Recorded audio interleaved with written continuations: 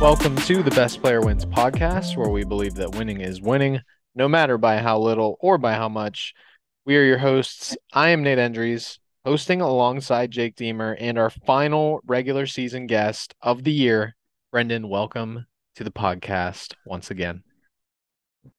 What's up? What's up, y'all? How y'all doing? Doing pretty good. Me and Jake both have playoff spots locked down. Brendan, I think you're in a pretty good position to lock yourself a playoff spot down. But Yeah, I'm we're gonna playing Jerwin, so it's locked.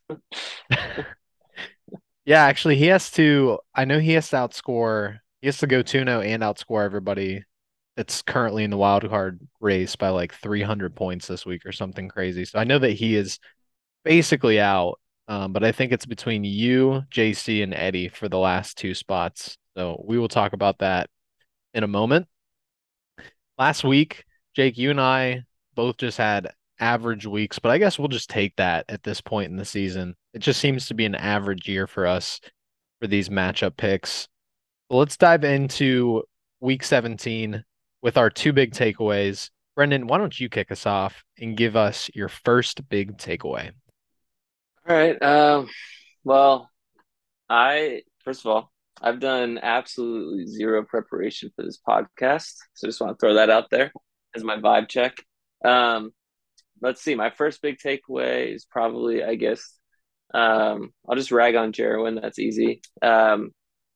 I think it is funny how his team is actually like potentially very good. Like I think if he had this team for the entire year, he would actually be in a much better spot. But I think it's funny that basically DeGrom not being healthy just absolutely derailed his entire season, and that he is a very bad fantasy team. Has Jerwin ever come close to finishing like in any fantasy league that we've ever done over the years in like the top three? I don't think he has. Last year. Okay, What well, was his, that who what did he cares about that? finish last year, Jake? Third last year. Really? Okay, so once Bust out just that bad league at history fantasy. document, Jake. How many top four finishes does Jerwin have? Is it just last year? It is just last year. Yeah, How many years terrible. has he been in the league? Since the beginning, so that would be since 2017. So this is his sixth season, one top three finish, and that being in third. Is Jerwin a bad manager? People are asking. People are asking.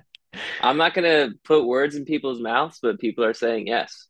So My first big takeaway is about my team in that it's not bulletproof. So entering last week with a 24 win streak against a non-playoff team at that time, which I guess still technically in Eddie, I didn't really think much of the matchup.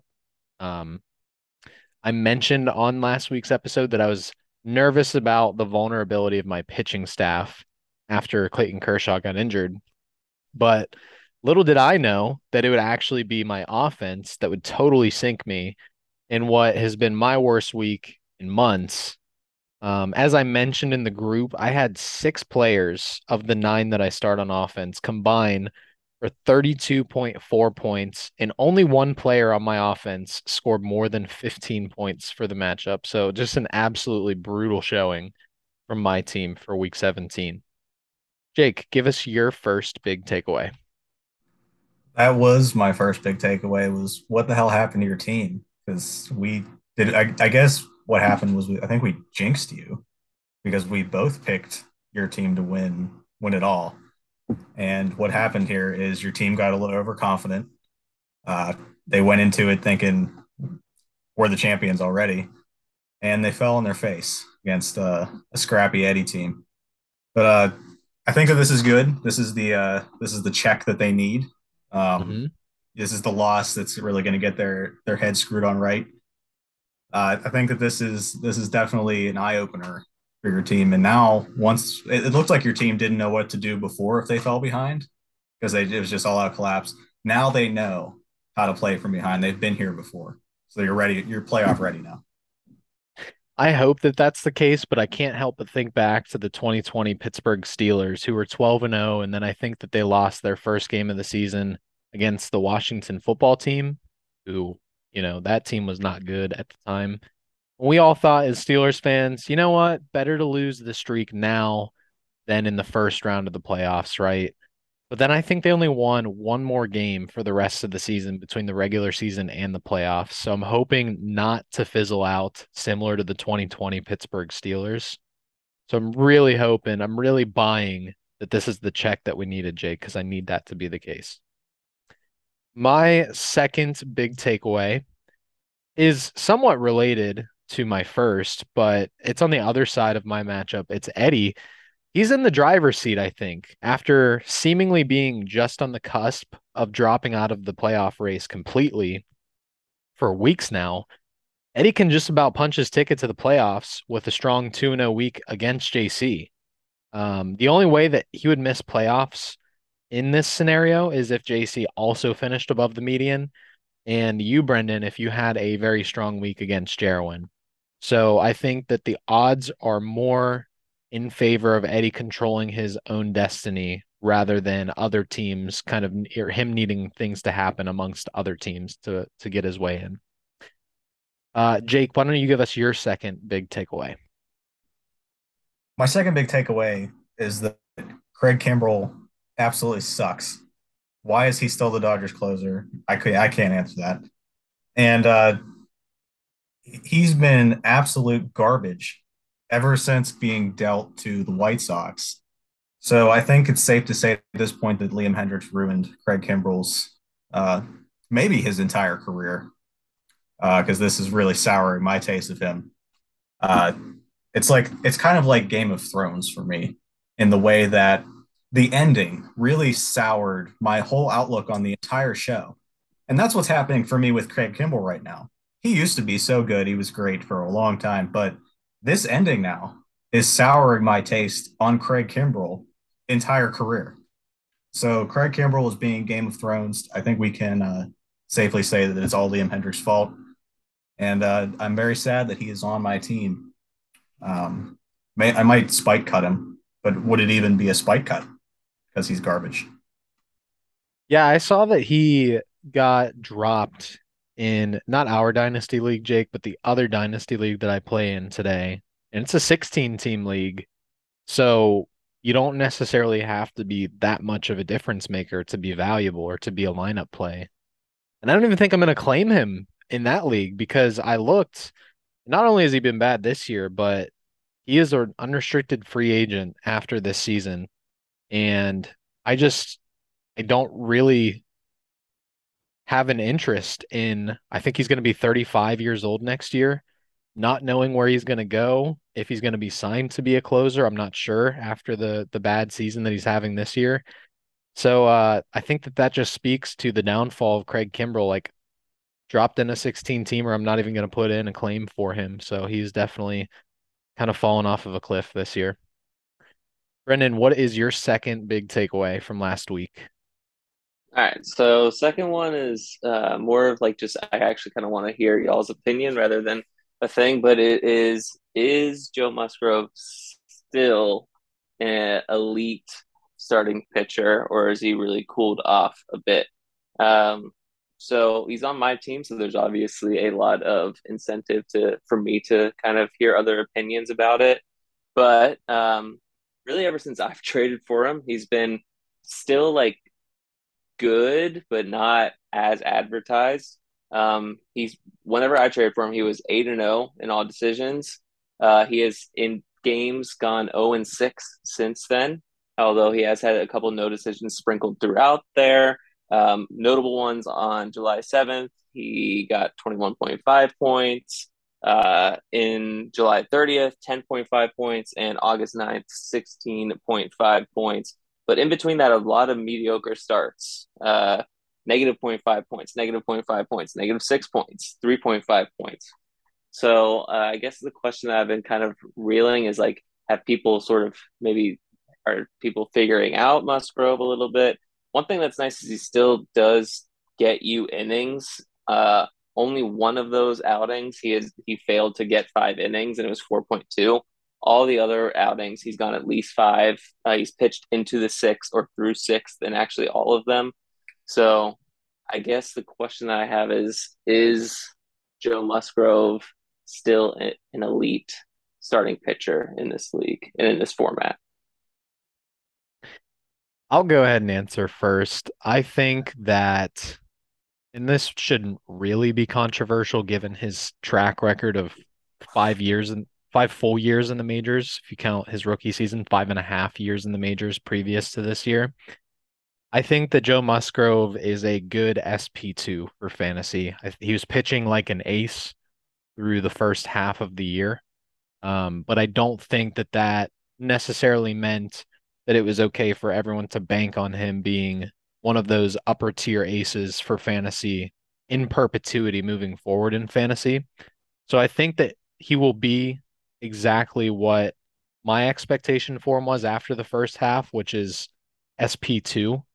If you go back to the beginning of last year, he's now given you, I shouldn't say a full year this year, but he's on his way to giving you another full year. Last year, he had a 3.18 ERA over 180 innings pitched. Right now, he has a 2.98 ERA over 133. So it looks like he's going to kind of finish in line with last year's results. He actually averaged 14.2 per game last season, too. He's at 14.7 right now. So I guess to answer your question, I'm not worried about Joe Musgrove. I think that this is more of just a little bit of regression after he was pitching like an actual fantasy ace for the first half. I don't think that Joe Musgrove is a guy that people are going to go out and redraft next year and draft as a fantasy ace. I think that he would be more like an SP2 target. I don't have a whole lot more to add. I think that this is just kind of his baseline. Not that he's been terrible right now. I'm thinking more like the season long stats. That's kind of what my expectations would be for him. He was pitching over his head earlier, but he's probably better in our format than others just because he's a volume machine. So yeah, I don't have too much more to add. I think he's fine. I also think that he has been unlucky with the losses lately. I feel like with how good the Padres are, you'd have to expect that a little bit of positive regression is coming his way in terms of wins and losses. He's been 0-6, you mentioned. He's 8-6 on the year. I would not expect a pitcher for the Padres who has a 3 ERA on the season to nearly be at a 500 record. So I think that Joe Musgrove next year um, will get a slight boost in terms of the wins versus losses. Okay, that brings us to the wild card race update. As I mentioned, kind of trade segment talking about trades is pretty much over at this point. We've kind of beat the horse on that. But the wild card race, as it currently stands in the seventh place spot with the first wild card, is JC, the NFTs, with a 14-20 record, barely hanging on to the lead for the first wild card spot. Right behind him is Brendan, ass in the jackpot, with a 13-21 record. And he's also barely hanging on to that second wild card, that final playoff spot, because nipping at his heels after a really strong week against my team is Eddie, gone forever with a 12-22 record. And then we already mentioned it's not technically impossible, but practically it is impossible for Jarwin to get a playoff spot at this point. Team positivity with an 11-23 record. I believe he has about 250 less points on the year than I think both JC and Brennan. And even if he doesn't have that much less point or that many less points than JC, I don't even think that he can tie JC in record at this point. So he would need a ton to happen to make the playoffs. So it's basically Trash. It is looking like it's just down to JC, Brendan, and Eddie for the last two spots. And they are pretty much all matched up against each other. So it should be a fun week. Fellas, for our main segment, it's going to be, I guess, as brief as we want to make it. But I thought that this would be fun. I know that we do kind of fantasy awards for the season recap, the very last episode of the year. But I thought for our own personal sake, we could do a 2022 superlatives. Again, just our personal outlooks on different types of players. So the first one that I have, or the first, I guess, category of player that I have that I'd like to pick your guys' brains on is who is the stud this year who is most likely to flop in 2023? Jake, we will go to you first. Okay, so I think there are. I don't want to. There's no easy answer. I guess it all depends on how far down you go, how you're really defining stud. Um, I guess I could have gone with Verlander or Scherzer, seeing that that's like you could just that's an easy one. You just say age, you could cite that. But I think I'm at the point where those guys that I'm just gonna believe that they're going to. I'm just gonna believe that they're doing it until they can't. It's really tough to nitpick. I was trying to stay away from injuries, but I was performance wise, and I know that I've talked about this before, but I guess I'll go with Dylan Cease because I just as good as he's been, he's walking over 10% of the batters that he faces. And at some point, that's going to come back and bite him. And I just, he gives up hard contact. And I know it hasn't hurt him so far. He's been outstanding limiting hits. But at some point, you can't give up so many walks. And I just think it's going to come back to bite him. And I don't know that the I think he's what, like SP4, SP6. Like I cannot possibly see him repeating that if the walks stay where they are. That is I don't want to call it bold because I think that regression is due for Dylan Cease for next year or even later this year. Like I saw that he just gave up 3 earned runs for the first time in months. Um, but I think a lot of people are excited on him or excited about him. So I think that it's definitely fair to temper expectations of him. Like I don't know that similar to Joe Musgrove, I don't know that Dylan Cease will be an upper echelon ace next year either. I think maybe the fair baseline expectation to set for even Dylan Cease would be a high upside SP2. But I guess time will tell with that one. I know I My harped on it. Sorry, I was going to say I know I harped on it earlier in the year too, but he still has not fixed the whole volume pitching deep into games thing. That's still not really. I mean, not efficient. his run aside. I mean, it's just not. I don't know. I'm not totally sold on Cease. Like that Jesse Pinkman gif. Like he can't keep getting away with this. Yeah, my stud that I think is gonna flop next year. I aimed, I guess, a little bit lower than you because Cease is definitely a stud this year. I went with Martin Perez, who has undoubtedly been a stud. I believe he's been a top 15 overall pitcher. I believe he's been the number one relief pitcher on the year. And he definitely has been good this year. Like even his xERA is mid to or I guess low to mid threes. It's 335. But the thing that really screams that this guy hasn't made a big change to me, or I guess hasn't made a change that I believe is going to last over a multi-year stretch, is that his strikeout to walk percentage, that K to BB percentage that I've mentioned is my favorite and what I determine to be the most important stat among all stats that you could look at for pitchers in fantasy. He is just inside, barely inside the top 50 with a 13.4%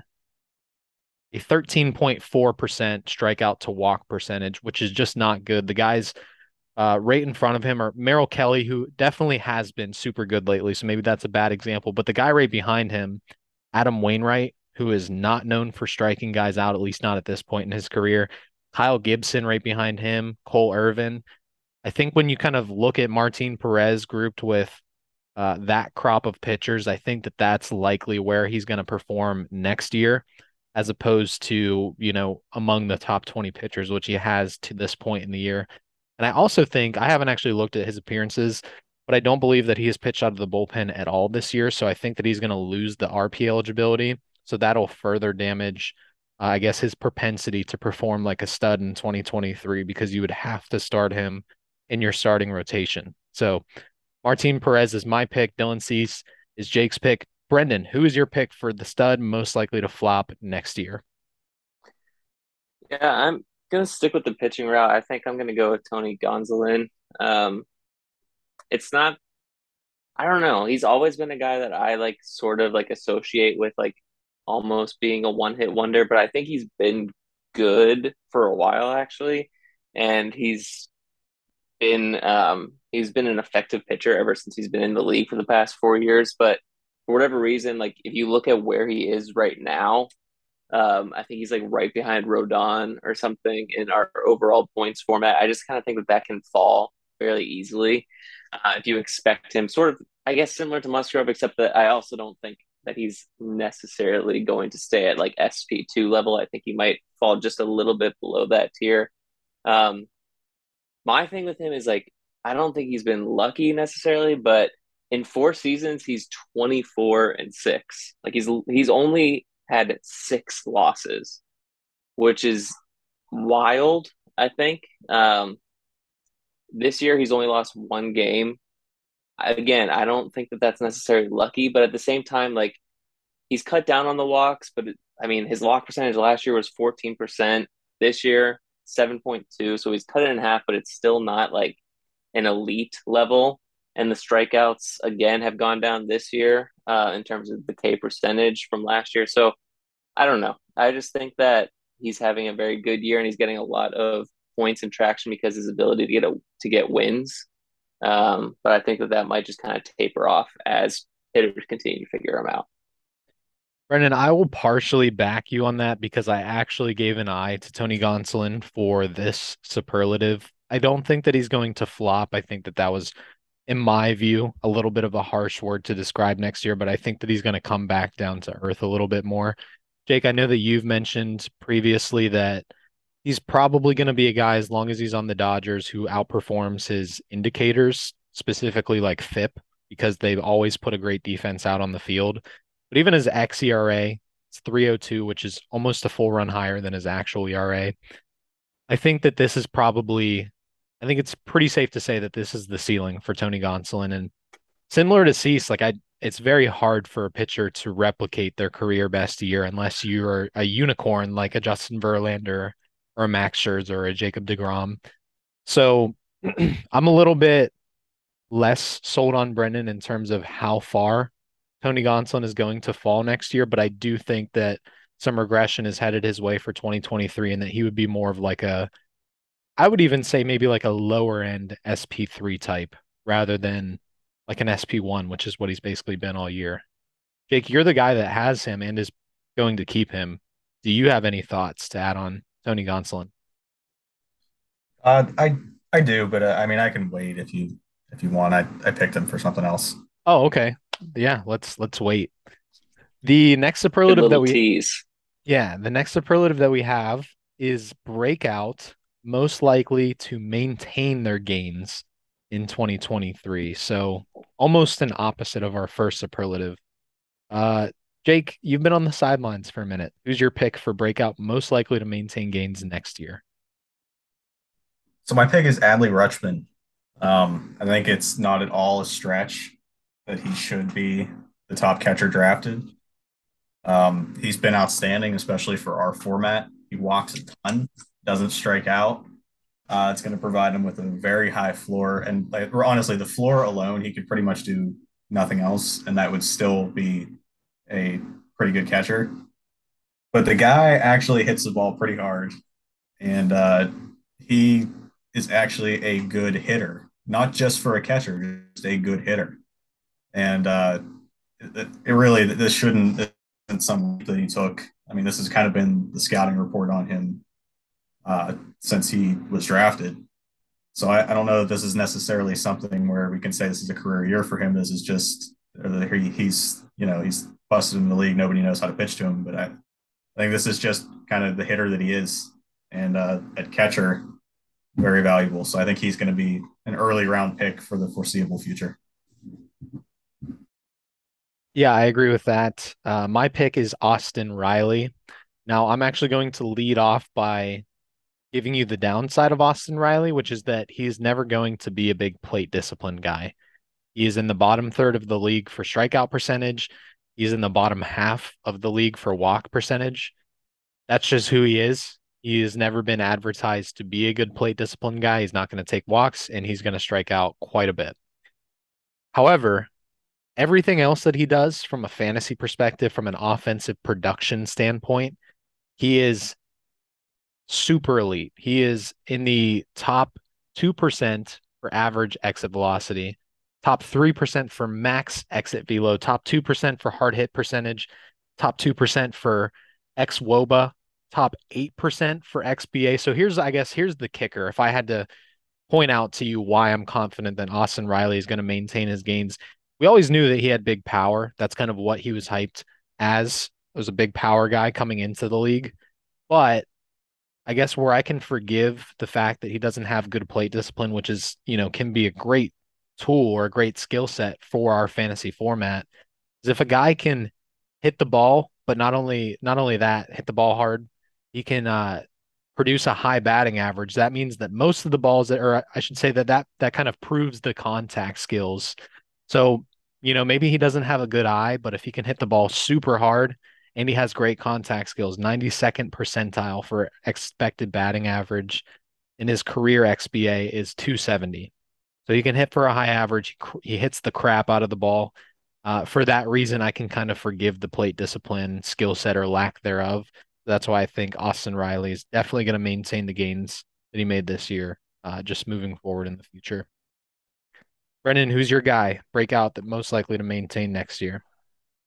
So I think mine's a little off the board just because this person actually has not stepped onto a major league field this year, but he had a very, what a lot of people said, breakout season last year and has been hurt all year, but is about to make a return. Does anyone know who I'm about to say?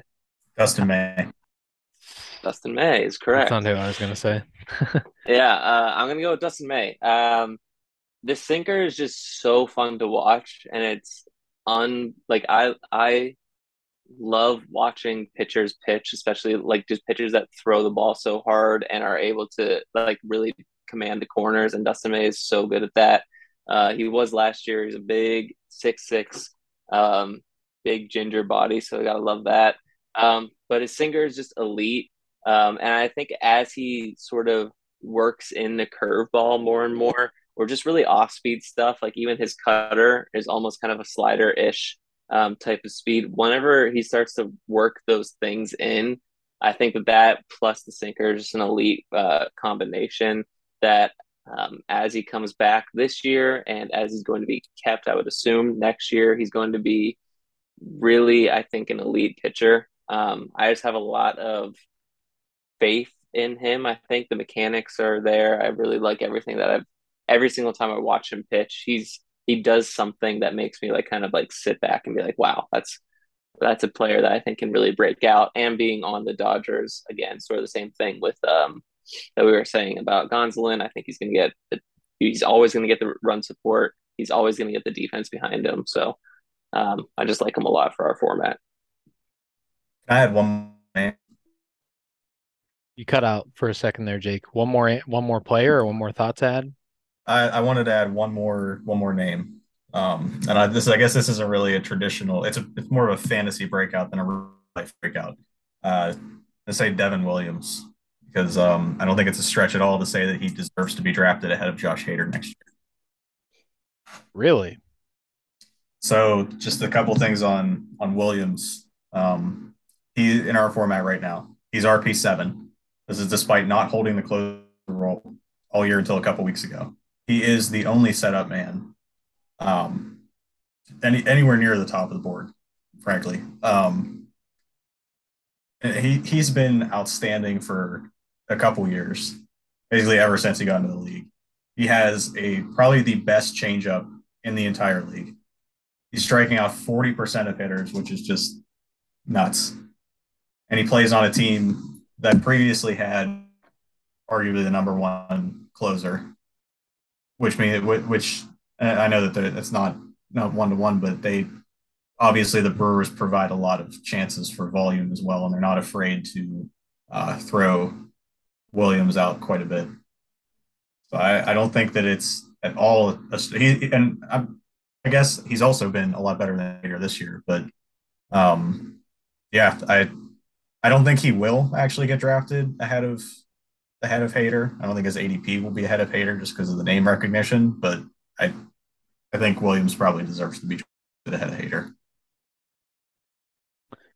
Nice little honorable mention, or I guess just a second pick straight up from Jake. Third superlative we have, guys. Player you fell in love with this year. This is not going to be a surprise for my pick. It's Spencer Strider. There's just not much to be picky about with Strider. I would say the one blemish for Spencer Strider, I guess maybe there's two, but I'm actually going to speak against the second possible one. I'll call it out here in a second. He does have a 9% walk rate, which is bottom. It's the 30th percentile in the league, so basically bottom third of the league. He definitely does need to clean that up, but I believe it has been pretty good since he came out of the bullpen. At least when I checked a couple weeks ago, I noticed that he was only walking maybe one or two per start. But other than that, there's not much to be picky about with this kid. The one thing that people do say, which I'm actually going to argue against, is that he is a two-pitch pitcher, but he does throw a changeup 5% of the time. I think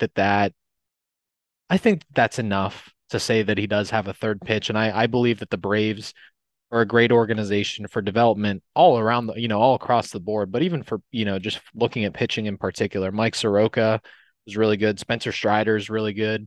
Max Fried is really good. Charlie Morton was already established, so I guess you can't say that, but they have a pretty good track record for developing talent, especially, pitching talent. I noticed that he wasn't on the leaderboard on Fangraphs. Maybe he just doesn't have enough innings, I guess, to qualify for the strikeout to walk percentage, which again I keep citing, but that is my absolute favorite stat.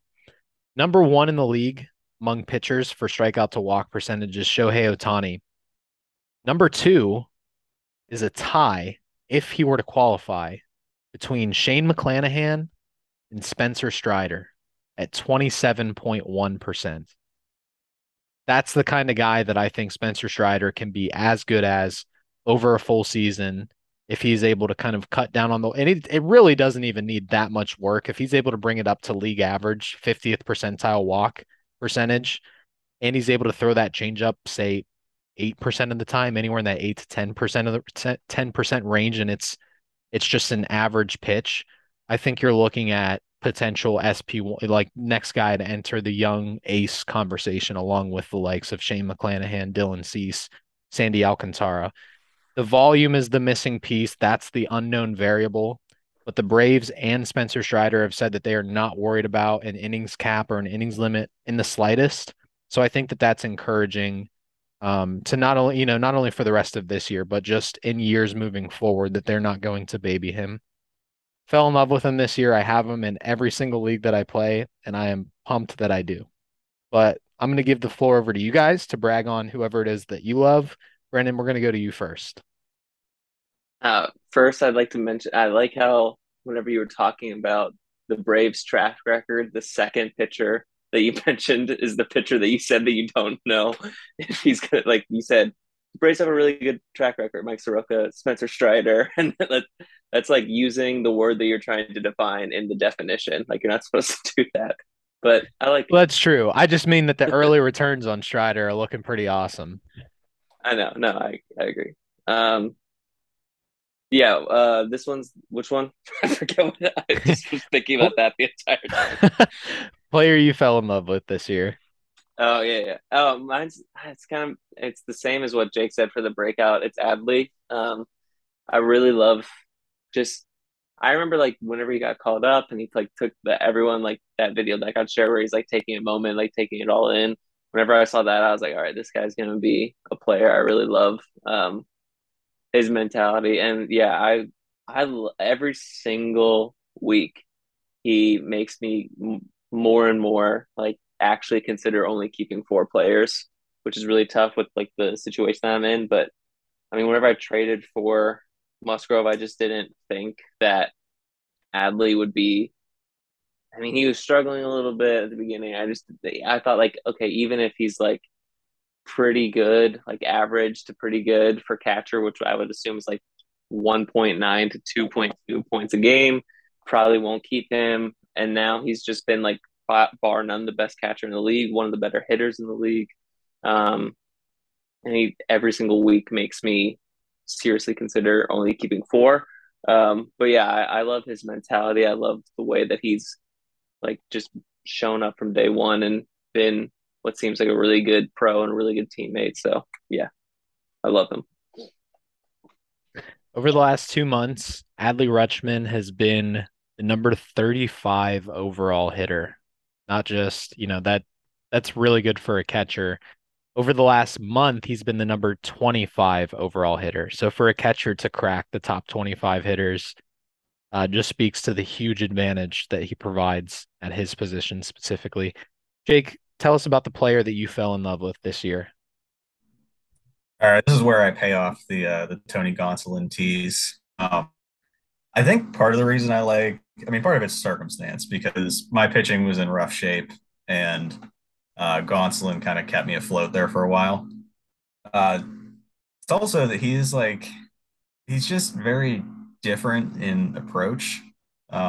He does a lot of different things that we would expect to see from a pitcher who gets the results that he does.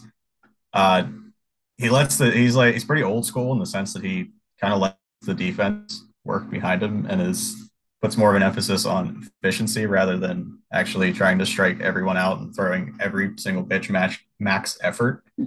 As far as the ERA estimators go, like they always punish that type of pitcher, and for his entire career, all of the ERA estimators have it's typically been about a run over his actual ERA. He doesn't have a huge sample, but at this point, I'm thinking that's just kind of who he is. Uh, I think he's probably more of like a I wouldn't go as far as say a low end SP3, but probably in the back end SP2, high end SP3 territory. He's an ace, and this is definitely going to be his career year. But he's a very fun pitcher to me in a different way than a lot of other guys like Spencer Strider or Dylan Cease or some other pitchers who are, like have all the stuff. Sometimes it's fun to get an alternate approach. That's one of the reasons I like Sandy Alcantara so much. Is his It's almost like for Alcantara. I know I'm switching players, but it's funny. Alcantara's innings look like most guys' strikeouts. Like those two stats are flipped for a lot of guys. But yeah, Tony Gonsolin's the player I fell in love with this year. He also looks like a total goof, which like he reminds me kind of a Gardner Minshew for some reason. So you gotta love that too. He looks like he should be in an 80s porno. Like that's Tony Gonsolin. You watch I a lot wasn't of I wasn't gonna 80s say it. pornos? Yeah. No, he just reminds me of like that guy was a porn star in the 80s. I don't know. Yeah. He just has like a it's not creepy. It's like almost like a stylish version of creepy type look to him. And he also somehow at the same time looks like he's from a different era, like an old school era. So I don't know. I just landed on like 80s porn star. All We're right. earning the explicit tag for this episode. Yeah, Eddie, we will need that explicit tag. Uh, player you are completely out on after this year. Jake, back to you. Oh man. So just out of frustration, it's definitely Byron Buxton because I that ride was enough for me. But I guess from like a draft standpoint, more so, it's probably Chris Sale. Like I see myself being completely done with Sale. I think the days when we longingly look back, I remember coming to draft season and being like, oh, he'd be a nice stash. And I'm talking about redraft leagues for myself. Like remember getting into some of the later rounds. My pitching's good. Maybe I'll target Sale. He'll provide a nice boost later. I think the days where we can kind of look fondly back on how dominant Chris Sale was, uh, they just get farther and farther away. And it's been a while, a good while, since he's been that guy. And I don't know. I know I've spoken about Sale quite a few times on here, but it's all starting to add up.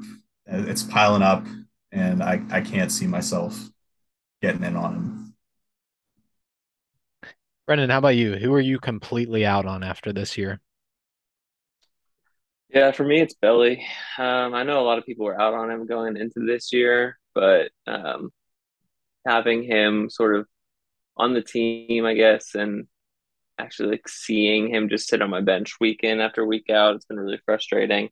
Um, it's still an anomaly to me why he's not at least like serviceable anymore. Um, and it just seems as though like I guess there's a little bit of injuries, like maybe the shoulder. He just works on his swing all the time and like tweaks it all the time, and just is not having a good year at the plate almost ever.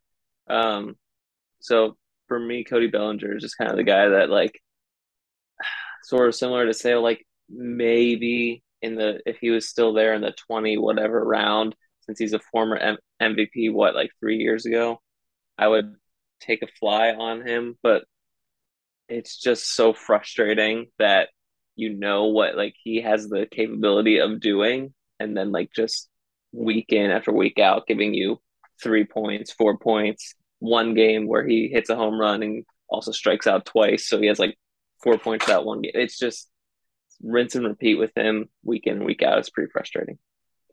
I still remember in the 2020 off season, like just read through the baseball news, and I came across this blurb where it was Cody Bellinger is reworking his swing to try and fix some minor issue. Like he wasn't happy about I don't remember what it was. It was something I think it was like he wasn't happy with how fast he was coming through on or how fast he was turning on fastballs or something crazy. Like you're reworking your swing after an MVP season? Like, are you serious? But I don't remember if I can't remember another player that just took the absolute nosedive that Bellinger did. And like it seems like it's his own fault for tinkering. Like I feel like he just tinkered his way out of being an MVP, and now what? I'm going to keep it brief. Cody Bellinger is also my pick. Um, this year, he was awful last year, but this year his strikeout percentage is worse. It's a career worst, 27.8%. He has a career worst walk percentage this year after a terrible 2021 at 6.7%. Um, the only thing for fantasy that matters that he is above average in is sprint speed, but it doesn't matter because the guy can't get on base. So he is an absolute liability. At no point this year has he even been startable or predictably startable. It's not even like, oh, Cody Bellinger's been hot over the last 2 weeks. Let me throw him in my lineup. Anytime that he has been even just serviceable, it's like as soon as you recognize it, he's just back to being dog shit. So Cody Bellinger, like he was my guy. I drafted him, I think in the third round of his MVP year. So I loved having him on my team. But ever since then, he has been so bad. It's just really it's really sad to watch. But yeah, I'm done with Cody Bellinger. I'll probably never draft him again, short of like him like truly recapturing form over the course of at least a half a season. I think I would need to see it before I would Well, really buy back in. that's the thing with him too. Like, I think, and I know it, like, but like, I would put like maybe $1 or two on maybe $5 on him being um the ALCS or like AL playoff MVP. Like he just for whatever reason always has like a decent to really strong playoffs. And I think that like it would not be shocking to me if the Dodgers made it to the World Series and they in a seven Traded game him to series an for the AL club. oh Yeah, I sorry was I thinking meant that he'd get dropped. Like the yeah Dodgers would just outright release him, and he would go like an AL team would pick him up. That was I what I always was. forget that the Dodgers are in the I have a very like hockey oriented brain, so I just think East and West, and I always think like since the Pirates are in the East and they're in the NL, that all yeah. Anyway, I think that if the Dodgers made it to the World Series in a 7 game series, I it would not shock me to like if you told me 3 months from now, like or 4 months from now, that like Cody Bellinger is the World Series MVP because he had an insane 7 games and then like fist bumped somebody and dislocated his shoulder again and was terrible next year. You know who Cody Bellinger over the last 2 years reminds me of very closely? Kevin Joe Newton. Joey Gallo. Kevin Newman. Kevin Newman. I think Joe, I mean, and it's funny because they're teammates now, with Joey Gallo getting traded to the Dodgers. I think that Joey they're, Gallo's raking also. yeah, but Cody Bellinger can't rake.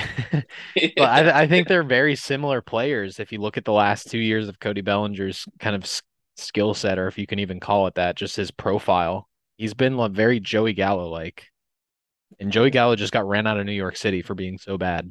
I think Cody Bellinger is not going to be a Dodger when he hit. They're not going to sign him to a long-term deal, I don't think. And when he hits free agency, I don't think they're going to bring him back, which is crazy for a former MVP that the Dodgers wouldn't. You wouldn't have thought after 2019. You'd think that this guy's going to be a Dodger for 90% of his career, if not all of it. I think once he hits free agency, he's not going to be a Dodger. Future Pirate Cody Bellinger. I wouldn't mind that. I said just yesterday that the No. Pirates should sign Joey Gallo this offseason. So Yeah. might as well just get his younger counterpart, Cody Yeah. Cody Bellinger. Put them both up there at the 3 and 4 spot, and then O'Neill Cruz behind them with no one ever on base while he hits Cruz Yeah, whistles. the Yeah. sad part is that we're talking about these guys, Gallo and Bellinger in particular, saying that he sucks, but like I would be head over heels, like through the moon excited if the Pirates somehow got him. It's just Yeah. funny. That's the state of the Pirates that I would be pumped to get a former big name. The last superlative that Chris we have, Archer. guys. Shut up. I have his jersey. That was the Yeah, worst I purchase I've remember. ever made. I went to the first game. I watched you buy it. I was with you. So Ugh. funny. Worst $135 I've ever spent. I like try to wear it sometimes now when Like I as a know I'm joke. gonna be susceptible. No, no, no. When I know I'm gonna be susceptible to getting it dirty because I want it to get stained so that I can just throw it out. I feel like I can't throw it out because I spent too much money on it, but I want the jersey to get ruined so that I can just throw it away. Oh, goodness. Last superlative, fellas. Player you were dead wrong about this year. And this is an interesting one because, you could have predicted that this player would be a stud and they were absolute trash. You could have made a prediction that this player was trash and they were a stud. Let's go to you first, Brendan. Who was it for you this year?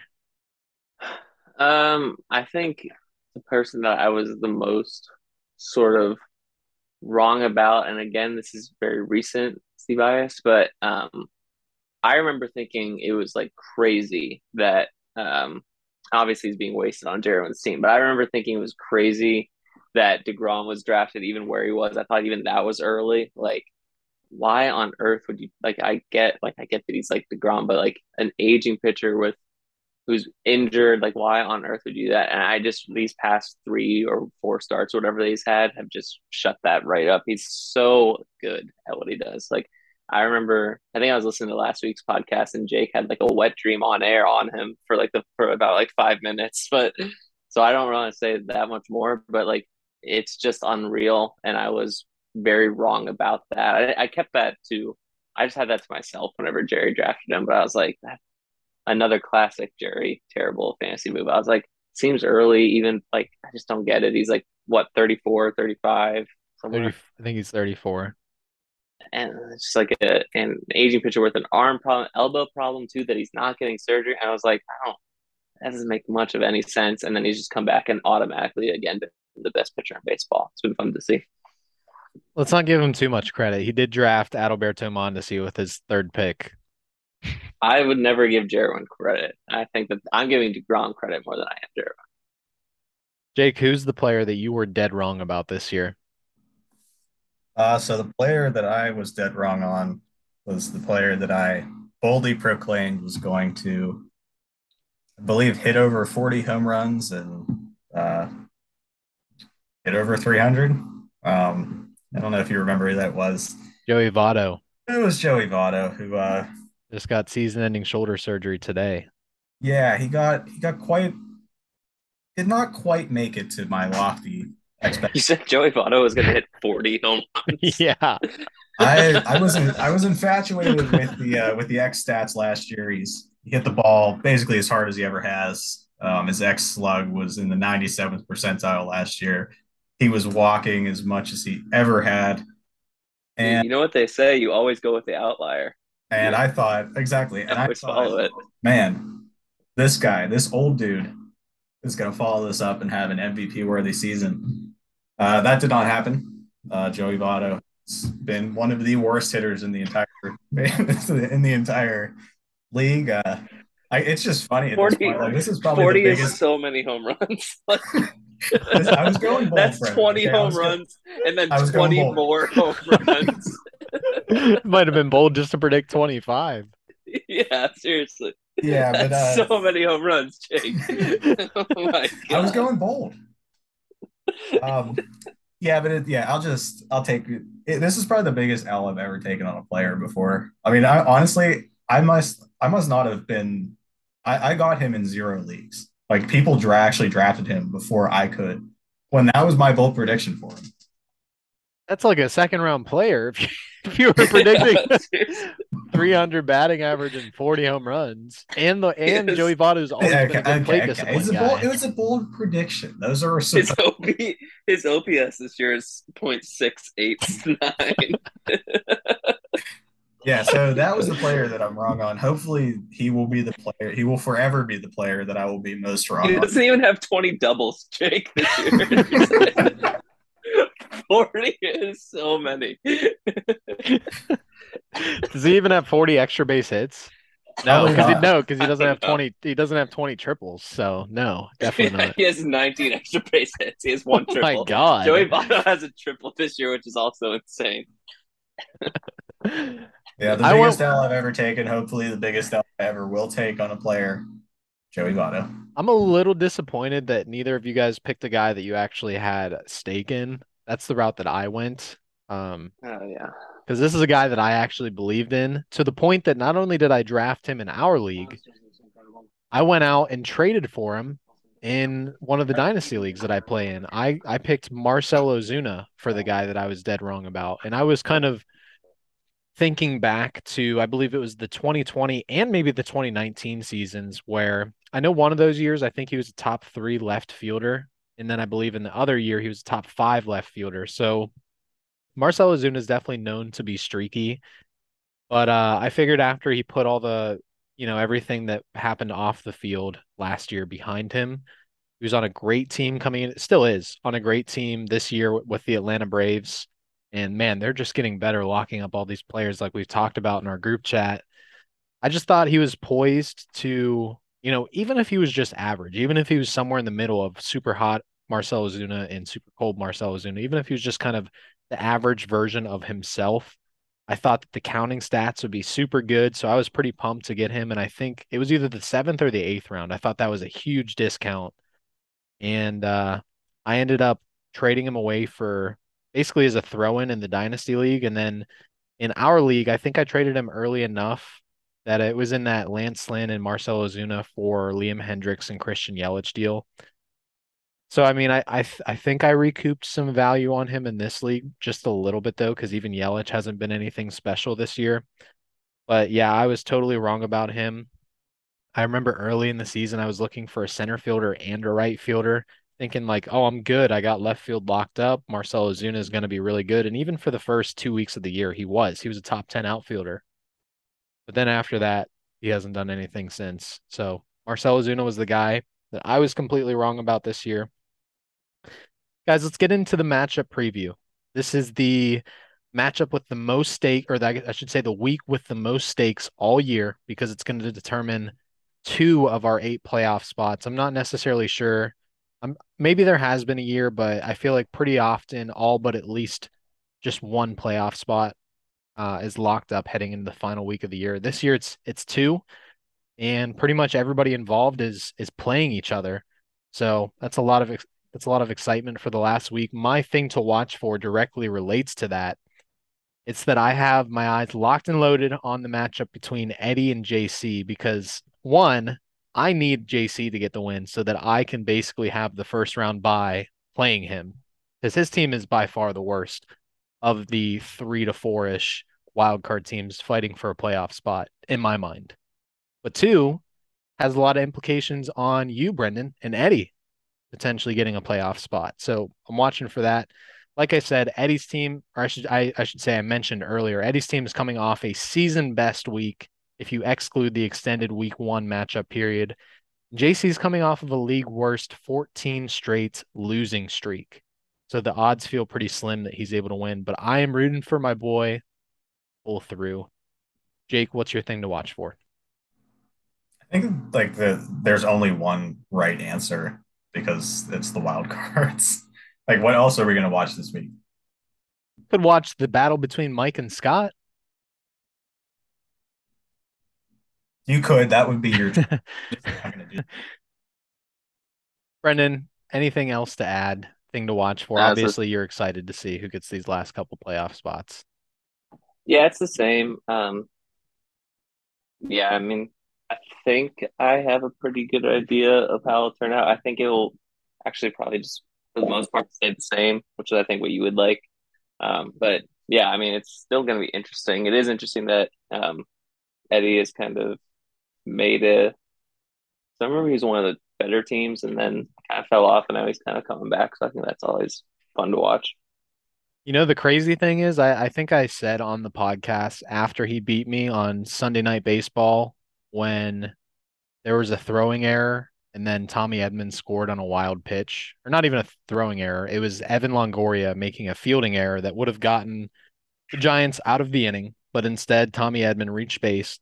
And then there was a wild pitch to score him in, and that's what won Eddie the matchup. And not only won him the matchup, but it was the difference between going 0-2 and 2-0 that week because we were the 6th and 7th highest scoring teams. If that throwing error didn't happen, or sorry, fielding error, I keep saying throwing error. If that fielding error didn't happen, Eddie would be out of the playoffs right now. How crazy is that? So that is what we're all watching for. Matchup predictions. I'm 500 on the year at 33 and 33. Jake is having a pretty good year, 44 and 28. The guest crushing it, 58 and 26. Brendan, let's see if you can add to it. Of course, this is our, I guess, standings rivalry week. So, you know, every position in each division is playing their opposite in the other division. First matchup of the week, the 1 seed in the East, Freedom All Stars versus the 1 seed in the West, Demons in the infield. Brendan, who do you got in this matchup? I'm actually gonna go with you, Nate. I think that you do have, obviously you have a lot of pitchers going. Don't you have like 12 starting this week or something? I have quite a few. I think it's 11. Actually, I think that this might be. Let me double check that for you. I'm pretty sure it was 12 because I picked you for the same reason. Also, because your team is going to bounce back after the tough loss. No, I have 7 total starts. No, you have 7 remaining. Yeah, you have 7 left. You have 5 done, 7 left. Oh, okay. I read that wrong. I have 12 starts for the week. Yeah. Well, I mean, regardless, I think that you'll probably end up taking the win. I just think that you have such a lead, right? I don't know. I think that like kind of Jake said, I think you'll bounce back, and I think it's fun because this is what I would predict the finals to be. So, obviously, this is 1 week versus 2, or it's a different kind of sample size, but I think that yeah, I'll probably go with you on that one. Jake. I already said I was picking your team. All right. I'll keep it short and sweet. I'm picking my team. If Nick's team happens to win, you know that we're all going to hear about it in the group chat. Like, stop disrespecting my team. It's just Nick's calling card when somebody picks against him on the podcast and then he goes on to win, takes it personally. He should appreciate it because we're giving him bulletin board material. Like, imagine how bad his team would be if we didn't pick against him. That's right. That's right. In our 2 seed matchup, we got the 2 seed in the East, Clostable Junkies, formerly weak pullout hitter Sam, versus the Walk Institute of Research, the number 2 seed in the West, Jordan. I got Sam winning this matchup. Jake, how about you? I also am going with Sam. Brendan. I'm also going to stick with Sam. Brendan, you love Sam. I feel like you have a soft spot for Sam.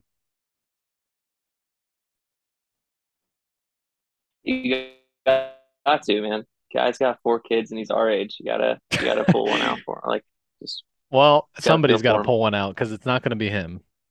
Uh, in the 3 seed matchup, the Deemers face off. Jake's fantasy baseball team out of the East Division versus Team C Deemer out of the West Division. I have Courtney winning this matchup. That might be a surprise because Jake, I think your team's been pretty good as of late, but I got Courtney pulling this one out. Brendan, who are you picking in the Deemer matchup? I'm gonna go with Jake. Jake, break the tie. Yep. I'm going with myself, and I'm going to continue the, I guess, the streak of winning the season series, the regular season series. Is that your fun fact this week? Because you're gonna have to tell us what the season series all-time record is, if not. It's not the fun fact. I also don't have that pulled up, but if you give me 1 second, I can get it. Sure. The next matchup is the 4 seeds. Lot riding on this one. Team Gone Forever versus the NFTs. Eddie versus JC. Eddie representing the West Division. JC representing the East Division. I gotta back my boy. Gotta just have conviction in my rooting interest and pick JC in this matchup, even though Eddie whooped my ass last week. Brendan, who are you picking in this one? I'm gonna go with Eddie. I think he's gonna pull it. Also, JC's team has just been so bad for the last 7, 8 weeks that I think that he kind of had a good beginning of the week and is kind of has. I know we're supposed to be doing this based on Monday, but like I think he's gonna kind of taper off. I'm gonna go with Eddie. I just need JC to get above the median. I think he has a really good chance at landing a playoff spot if he gets above the median. It'd be great if he beat Eddie, but I just really need him to get above the median. Jake, who you picking? Break the tie. I'm picking Eddie, I believe. All right. 5th matchup of the week. Again, a lot riding on this one. Just, I guess, really for just one team in the matchup because Jerwin's all but cooked. 5th seed out of the East Division, ass in the jackpot versus 5th seed out of the West. Team Positivity. Brendan, I got your team winning this matchup. You, out of the 3 of you, between you, Eddie, and JC, I have the most confidence in your team making the playoffs of all 3 of you. So I have you pretty comfortably winning this one. I actually don't even know what the score is right now. We're going to save your pick for last. Jake, who do you have winning this one? I have Brendan winning. And Brendan, are you backing Easy, yourself? of course. Yeah, I will win. I would never let myself lose to someone like Jerwin.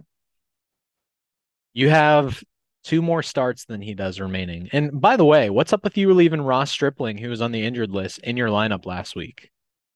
Or whatever it Yeah, was. you made me look really stupid on the podcast when I picked you.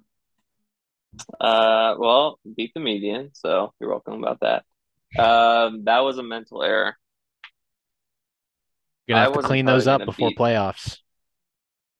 I don't think that Ross Stripling was gonna be or like whoever I put in that reliever position was gonna gain the 100 whatever points I needed on Nick to get the win. But If Drew Rasmussen threw the perfect game and Ross Stripling threw a game like he did today, maybe it would have been close. Or maybe Ross Stripling pitched yesterday. I'm just looking at the week's scores. he pitched today. He did really well. Yeah. Last matchup of the week, the Toilet Bowl matchup, the 6 seeds, Big Money Mike out of the West, Team No Name out of the East. I have Scott bringing it home. I guess Mike, therefore, being the stinker of the league, closing out our regular season. Brendan, who are you picking in this matchup? Also gonna go with Scott. Yeah, there's just not much I love about Mike's team this week, and I don't really think he is trying to win at this point. Jake? I was originally going to say that they should have made this like a gimmick matchup, like like catchers only, or you pick the other person's lineup. But That'd there be are fun. stakes because I think the loser we get to pick their name next year, right? The loser gets dead last. Yeah, and we actually did not get to pick the name this year because Scott took over for Baum last year and ended up taking last place. So we kind of spared him this year. So next year, if Scott happens to take last place again, we are definitely going to name his team. We're not going to give him a pass 2 years in a row, but it could be Mike. We will see. Yeah, I'm picking Scott here. I think that I think Scott's gonna win it. But they should have done a gimmick matchup. That would have been fun. Yes, it would have. We can make that a league tradition. Like our standings rivalry week, last week of the regular season, that could be who determines last place in the league. And the league could decide on the gimmick, and then the loser of the matchup has their name decided on by the league the next year. That would be a fun way to kind of put some stakes behind the bottom of the barrel matchup of the league. Something to think about. Jake, did you ever dig up that regular season series record between you and Courtney? I did. I am currently leading 9-5. There you go. And I'm assuming that means that you've beat her in the regular season series every time, or have you guys tied a couple times? We split it. We split a few when we only played each other once.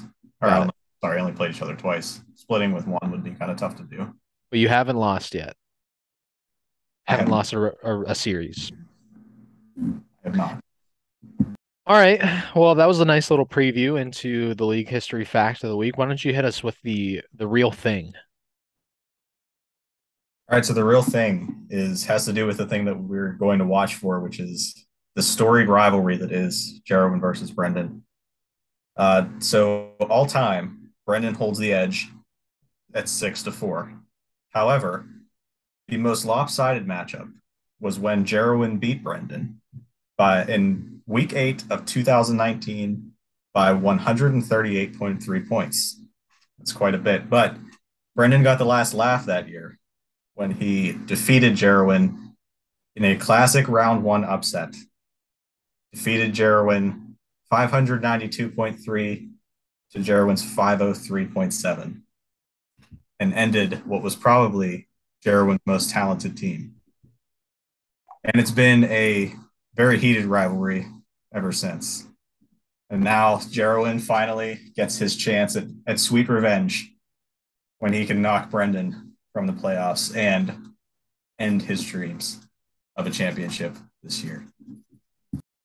Now I know you guys been gone for a while. I know the rest of the listeners can't see, but in the middle of Jake and sharing that Brendan pulled off the first round upset against Jarwin's best team, Brendan was taking bows here. We're on video, so just thought that I would throw that in there. News and notes, fellas. Perhaps the biggest news of the baseball season, after it was decided that there would be a new collective bargaining agreement. That was probably the biggest, right? Because that determines Joey if we have a Votto season. getting the surgery. Is that what you're gonna say? Joey Votto did not reach 40 home runs. That's the news. MVP front runner Joey Votto. Yeah. Major League Baseball. Noted Field of Dreams player, Joey Votto. Major League Baseball announced that Fernando Tatis Jr. has received an 80-game suspension without pay after testing positive for clostebol, a performance-enhancing substance which violates MLB's Joint Drug Prevention and Treatment Program. His suspension is effective immediately. Now, first, I didn't put this in the notes, and I actually didn't even look at the trade, but I believe Sam gave up Austin Riley and Brennan Davis for Fernando Tatis. Does that sound right? I think he got back Brian Reynolds too. Still. Yes. What a terrible, terrible trade that is aged to be for Sam. I actually feel for him, and I rarely feel for Sam. That's rough. But guys, not only will Tatis end up missing the entire season in 2022, both regular season and playoffs, but he's also going to miss the first month of 2023. Jake, I'm really thinking of you here. First, any thoughts to get off of your chest on this entire situation? I still think that Tatis just Googled the drug that he tested positive for. And did you see the thing where he might have, or like there was people thought maybe he misspelled something? Because this isn't actually used in ringworm medication or something like that. Yes. Not good. So there's it's a very similarly spelled. I think it's like clostebol or something. There's like an extra syllable and that's the drug that is used in ringworm treatment. This is clostebol, which I believe is an actual steroid, and it's spelled very similarly. Um, but yeah, I think he was kind of caught in a lie because the other drug, while it looks very similar, like spelling wise, I think it's actually a separate substance that's put in ringworm medicine. Yeah, we'll never know. But in my own headcanon, Tatis Googled his excuse and misspelled it because that's a little bit amusing. But yeah, it's once again just another guy, unwittingly uses steroids. Has no idea how it got in his body. Doesn't know what happened. Definitely wasn't his fault. But yeah, it's just it's tough. Tough look for baseball because watching the Little League World Series, like everybody's like now that's last year at least everybody Tatis was their favorite player. So it's like he's a big deal to young kids. He's like the face of the just have fun, but I guess to maybe be a little harsh, I think Tatis might be an idiot.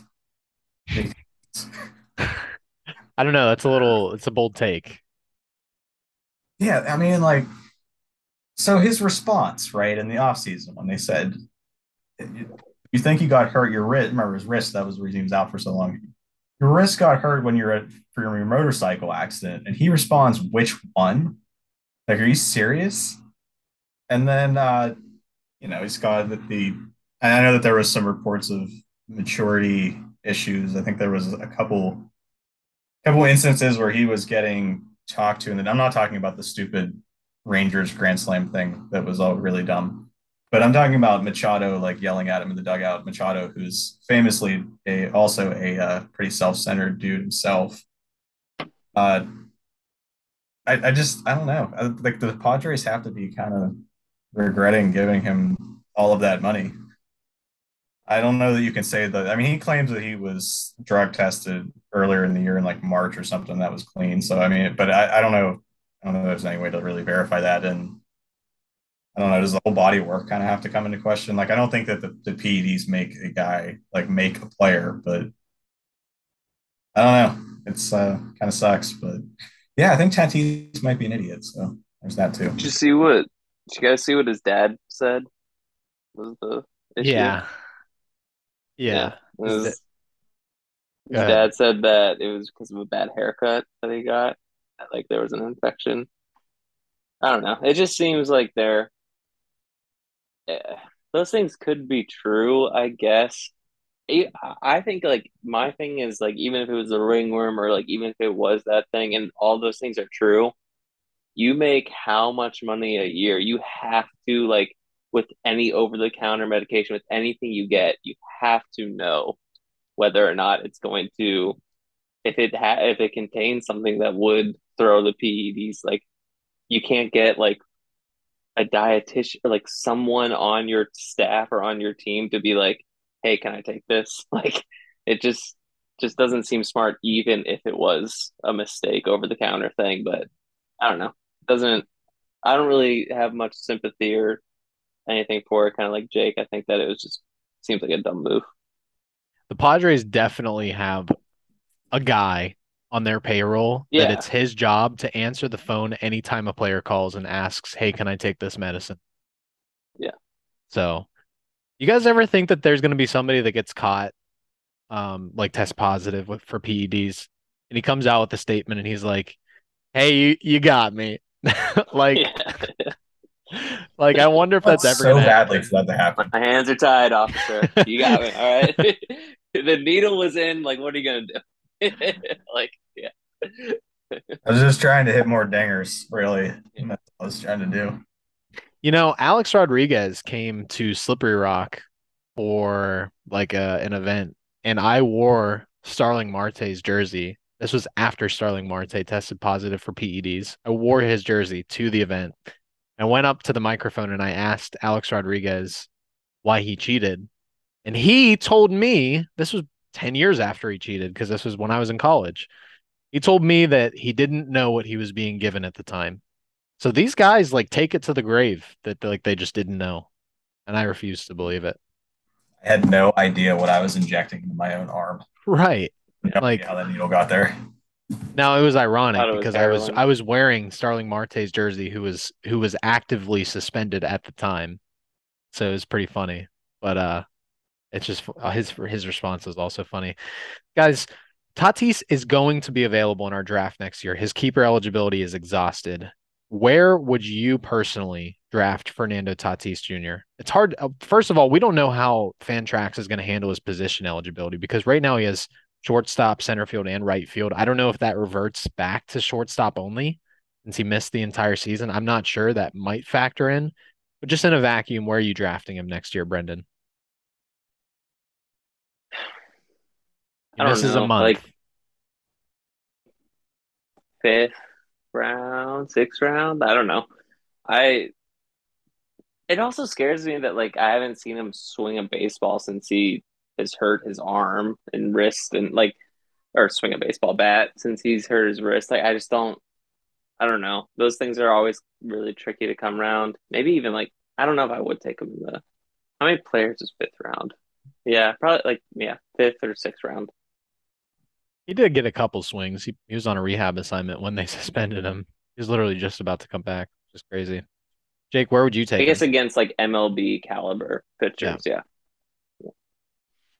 So I guess from an ADP standpoint, I'm thinking about what the general public is going to do. I don't know that this situation is that dissimilar from what Ronald Acuna was coming in this year, where because Acuna was also going to miss about a month, but Tatis has more baggage. There's also the bad publicity of him he now has the steroid user and this title attached to him.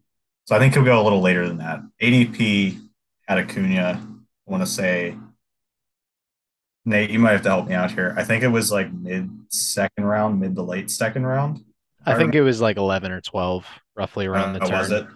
Yeah. Okay, well, I think that Tatis will probably ADP would probably be um, maybe I guess in that range, like back end of the second, early third, mid third, maybe. I wouldn't draft him there. I don't know. I just that's too risky. He's done enough things. Like I know that it's hard to project. Like you can't project that a guy is going to fall off his motorcycle, but like he's done enough dumb things that like I don't really have a whole lot of faith in him.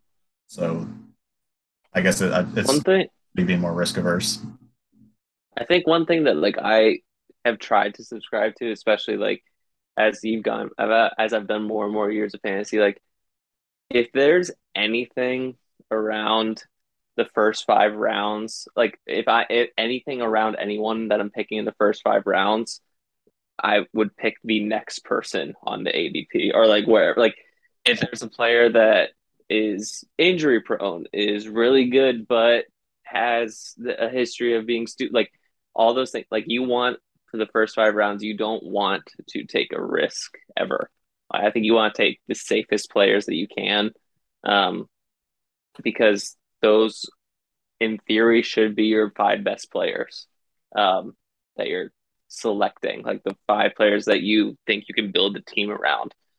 I It doesn't seem smart to me. That's why I said like fifth or sixth round. Like I wouldn't take him at a spot where it's like, well, he's not going to be here for a month, and whenever he comes back, he might do something dumb or like this that. I would say, okay, I'll just take the next best player. I agree with that. I would take him in the third round. He's not going to last to the third round, so I'm not going to get him. Yeah. Chris Sale broke his wrist riding his bike, speaking of dumb things, and had surgery. He's going to miss the rest of the season. Guys, he is eligible to be kept one more year in the ninth round. Should Eddie keep him, Brendan? No, no, there's no Jake, point in that. I'd have to see. I don't know his timetable, so I don't know if he's going to be healthy going into next year. I'd probably keep him for a ninth round because there's not a lot of risk there. But like, do I have faith that he's going to be the old Chris Sale? Like, absolutely not. I Weren't don't you think I just would. saying like Yeah, I don't think I 20 would. minutes ago that you hate Chris Sale and that you're out on him and that you wouldn't take him in any round? And you're No, saying, that's yeah, not. take him in Well, the okay, ninth. so there's everybody has a price. I mean, maybe except for Bellinger. Ninth Um, is still pretty early. Yeah, We like start 18 players. I don't. What There's what no way I would caliber take him. pitcher are you taking in the ninth round? Well, let me Or s- let me format? let me pull up the draft and I'll tell you exactly who is taken after or in round 9 or later among pitchers. So, I'll factor in relievers as well just to give you an idea. Kenley Jansen, Ryan Presley, Chris Bassett, those were ninth round players. Jordan Romano. In the 10th round, Adam Wainwright, Sonny Gray. In the 11th round, Patrick Sandoval, Luis Severino. In the 12th round, Shane Baz, Aaron Ashby. Freddie Peralta was a keeper. Noah Syndergaard, Jesus Luzardo. Like, I would rather take young upside pitchers similar to like a Jesus Luzardo than Chris Sale in the mid rounds, I think. I don't think you're Who going to get. took Adam Wainwright in the 10th? Courtney, Interesting. you were about to insult until I said Courtney. You're hoping. I mean, did she think he was going to pitch against the Pirates every single game? Like, I don't know. He's not that good. He's been all right. He was really good I last mean, year. he hasn't been a 10th round player, but he's been okay. Yeah. Anyway, I would rather take breakout candidates in the mid rounds than a washed up, injury prone former 3 years ago ace. That's just me. I wouldn't keep him. So that begs the next question. If Eddie doesn't keep him, where would you draft him, Jake? You said earlier you kind of indicated that you probably wouldn't, but where would you take him? Yeah, I mean, I guess maybe ninth round is a little rich, but if I was gonna, I mean, listen, we start 18 players. Is he going to be in the top 50% of your lineup? I know we have keepers, so it's you can't paint it black and white like that, but I am painting it black and white. Like, are you drafting him to be one of the first half of your lineup? To me, absolutely not. I would probably take him in the 15th round or later. So again, I'm not going to get him, even if Eddie doesn't keep. Yeah, I don't know if I would go that far. Maybe say like 13th or 14th. I would look at him a little bit harder. And then, yeah, I would assume 15th. I don't know where he would go. Um,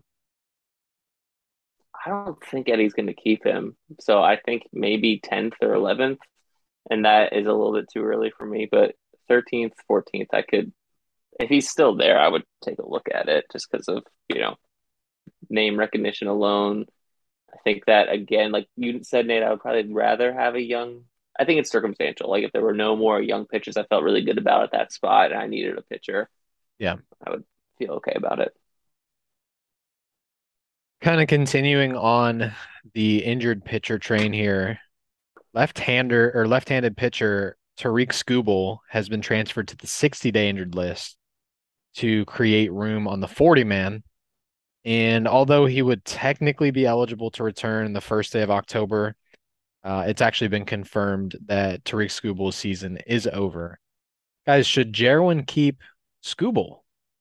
He was really good at the beginning of the year and then came back down to earth and then got hurt. Jake, I'm curious to hear your thoughts on whether Jerwin should keep Tariq Skubal in the 10th round next year. that might be a little rich for me coming off of a. You're gonna have to remind me what the recovery time is, but I believe that anything involving what was it, his shoulder? Is that It what is a flexor tendon that he had surgery on. okay. Yeah, I don't think I would. Brendan? Yes, I mean, same thing that I said. I know the 10th round is later, but I just don't like to take risks on those kind of players. Yeah, I probably would not keep him, but I would assume that he'll go around there too, just maybe a round or two after. I would be making my decision based on whether or not he throws a pitch in spring training. If he is on the mound in spring training, I'll keep him. I'd be good with drafting him in the 10th round. If he doesn't, then I wouldn't keep him if I were Jerwin. And I guess it would depend on his timeline, but let's say he misses the first month of the season. I think unless he has a setback, that's that's probably like a maximum reasonable return timeline for him. I'd probably say like 13th, 14th round, something like that would be where I would take him. Any thoughts to add on Scooble, guys? No. All right, and wrapping up the episode, Actually, go oh, ahead. go ahead. Sorry, I thought we were done, but I had one more thing for us to do. That I was We do have to talk about Walker Bueller. okay. Let's talk about Walker first. Yeah, last guy on the injured pitcher train, Walker Bueller, underwent season-ending elbow surgery, and oddly enough, the Dodgers actually haven't specified the nature of the surgery. Like, whereas with Tariq Skubal, we know that it was a flexor tendon surgery.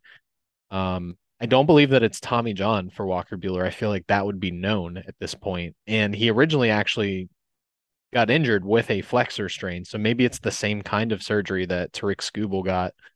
We don't know yet.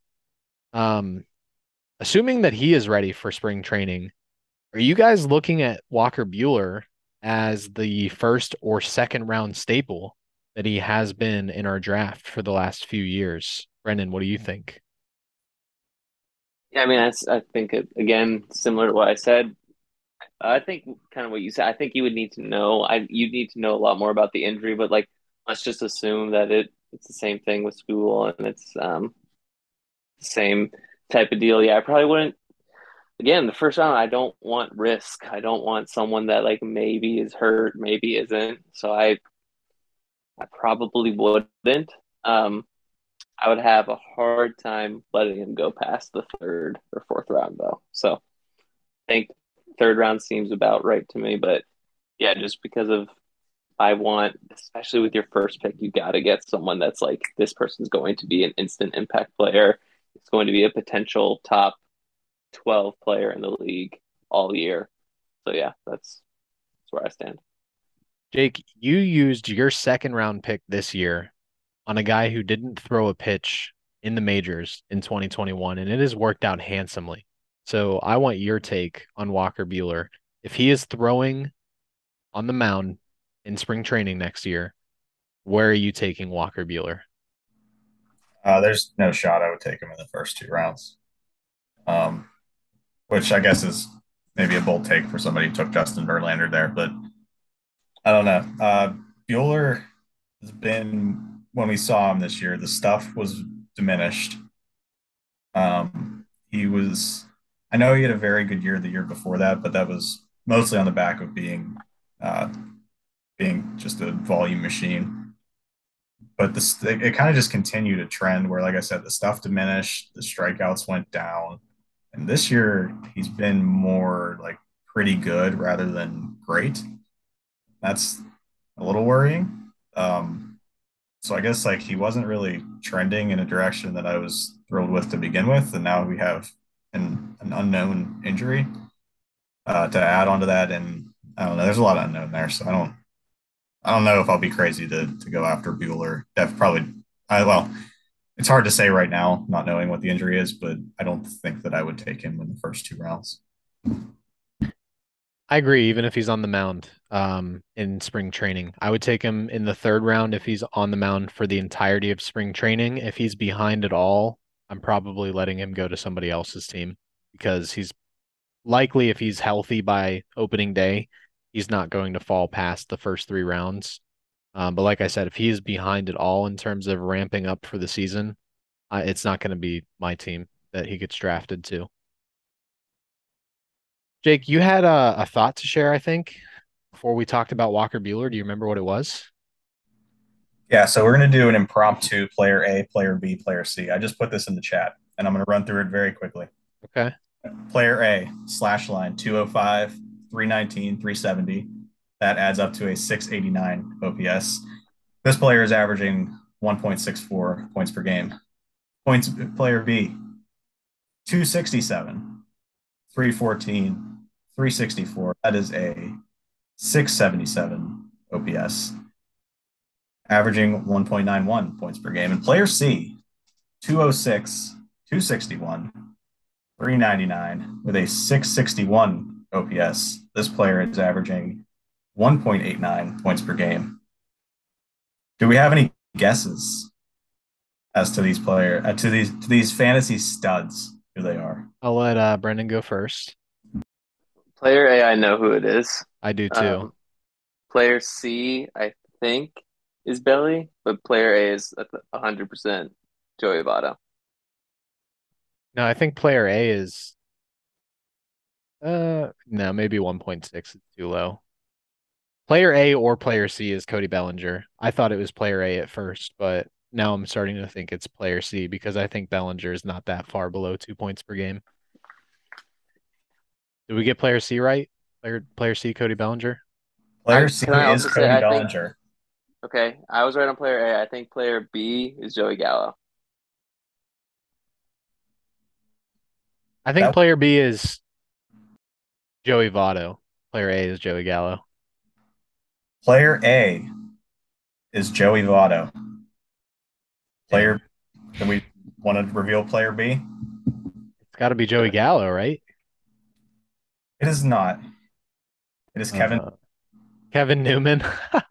He's performing the best per game out of Votto, Bellinger, and Newman. That's so funny. Yeah, Kevin Newman, the best Oh, on Bellinger. what a We crapshoot. You could would have been bring better in. off rostering Kevin Newman this year than Joey Votto or Cody Bellinger. Yeah, I just thought we could bring the episode full circle here. Yep, I appreciate it. Brendan, I hope that we have the chance to have you back on. I think that will only be if you make the championship, which doesn't feel likely. No Yeah, offense. probably not, but stranger things, have happened. Yeah, yeah. Anything to share with the people in case this is the final time you come on until the 2023 season? Um, no, around I got engaged, so around then I'll probably be deep into wedding planning mode, but no, don't have much. It's been a fun season. I love, getting to know everybody. It's good. Been a good time and yeah, I'll have fun again next year. When's the wedding date? Next September. We don't have a specific date yet. We haven't selected a venue. We're like in between two. Okay. I was thinking it might have Yeah. been during the season. I was going to ask, what are the chances we could get you to make a trade on your wedding day? Yeah, probably not. Guess we won't have to worry about that. Jake, anything to Yeah. share with the people before we sign off for the week? No, All right, Brendan, thanks for coming on. Pleasure to have you as always. We're looking forward to bringing you guys an official playoff edition of the podcast starting next week. We will obviously have a full playoff bracket. I think we'll probably make some picks since we kind of did some mock predictions last week. We'll give you the real thing next week, and we're looking forward to it. So have a good week. Thanks for listening. We'll catch you on the next one. Year.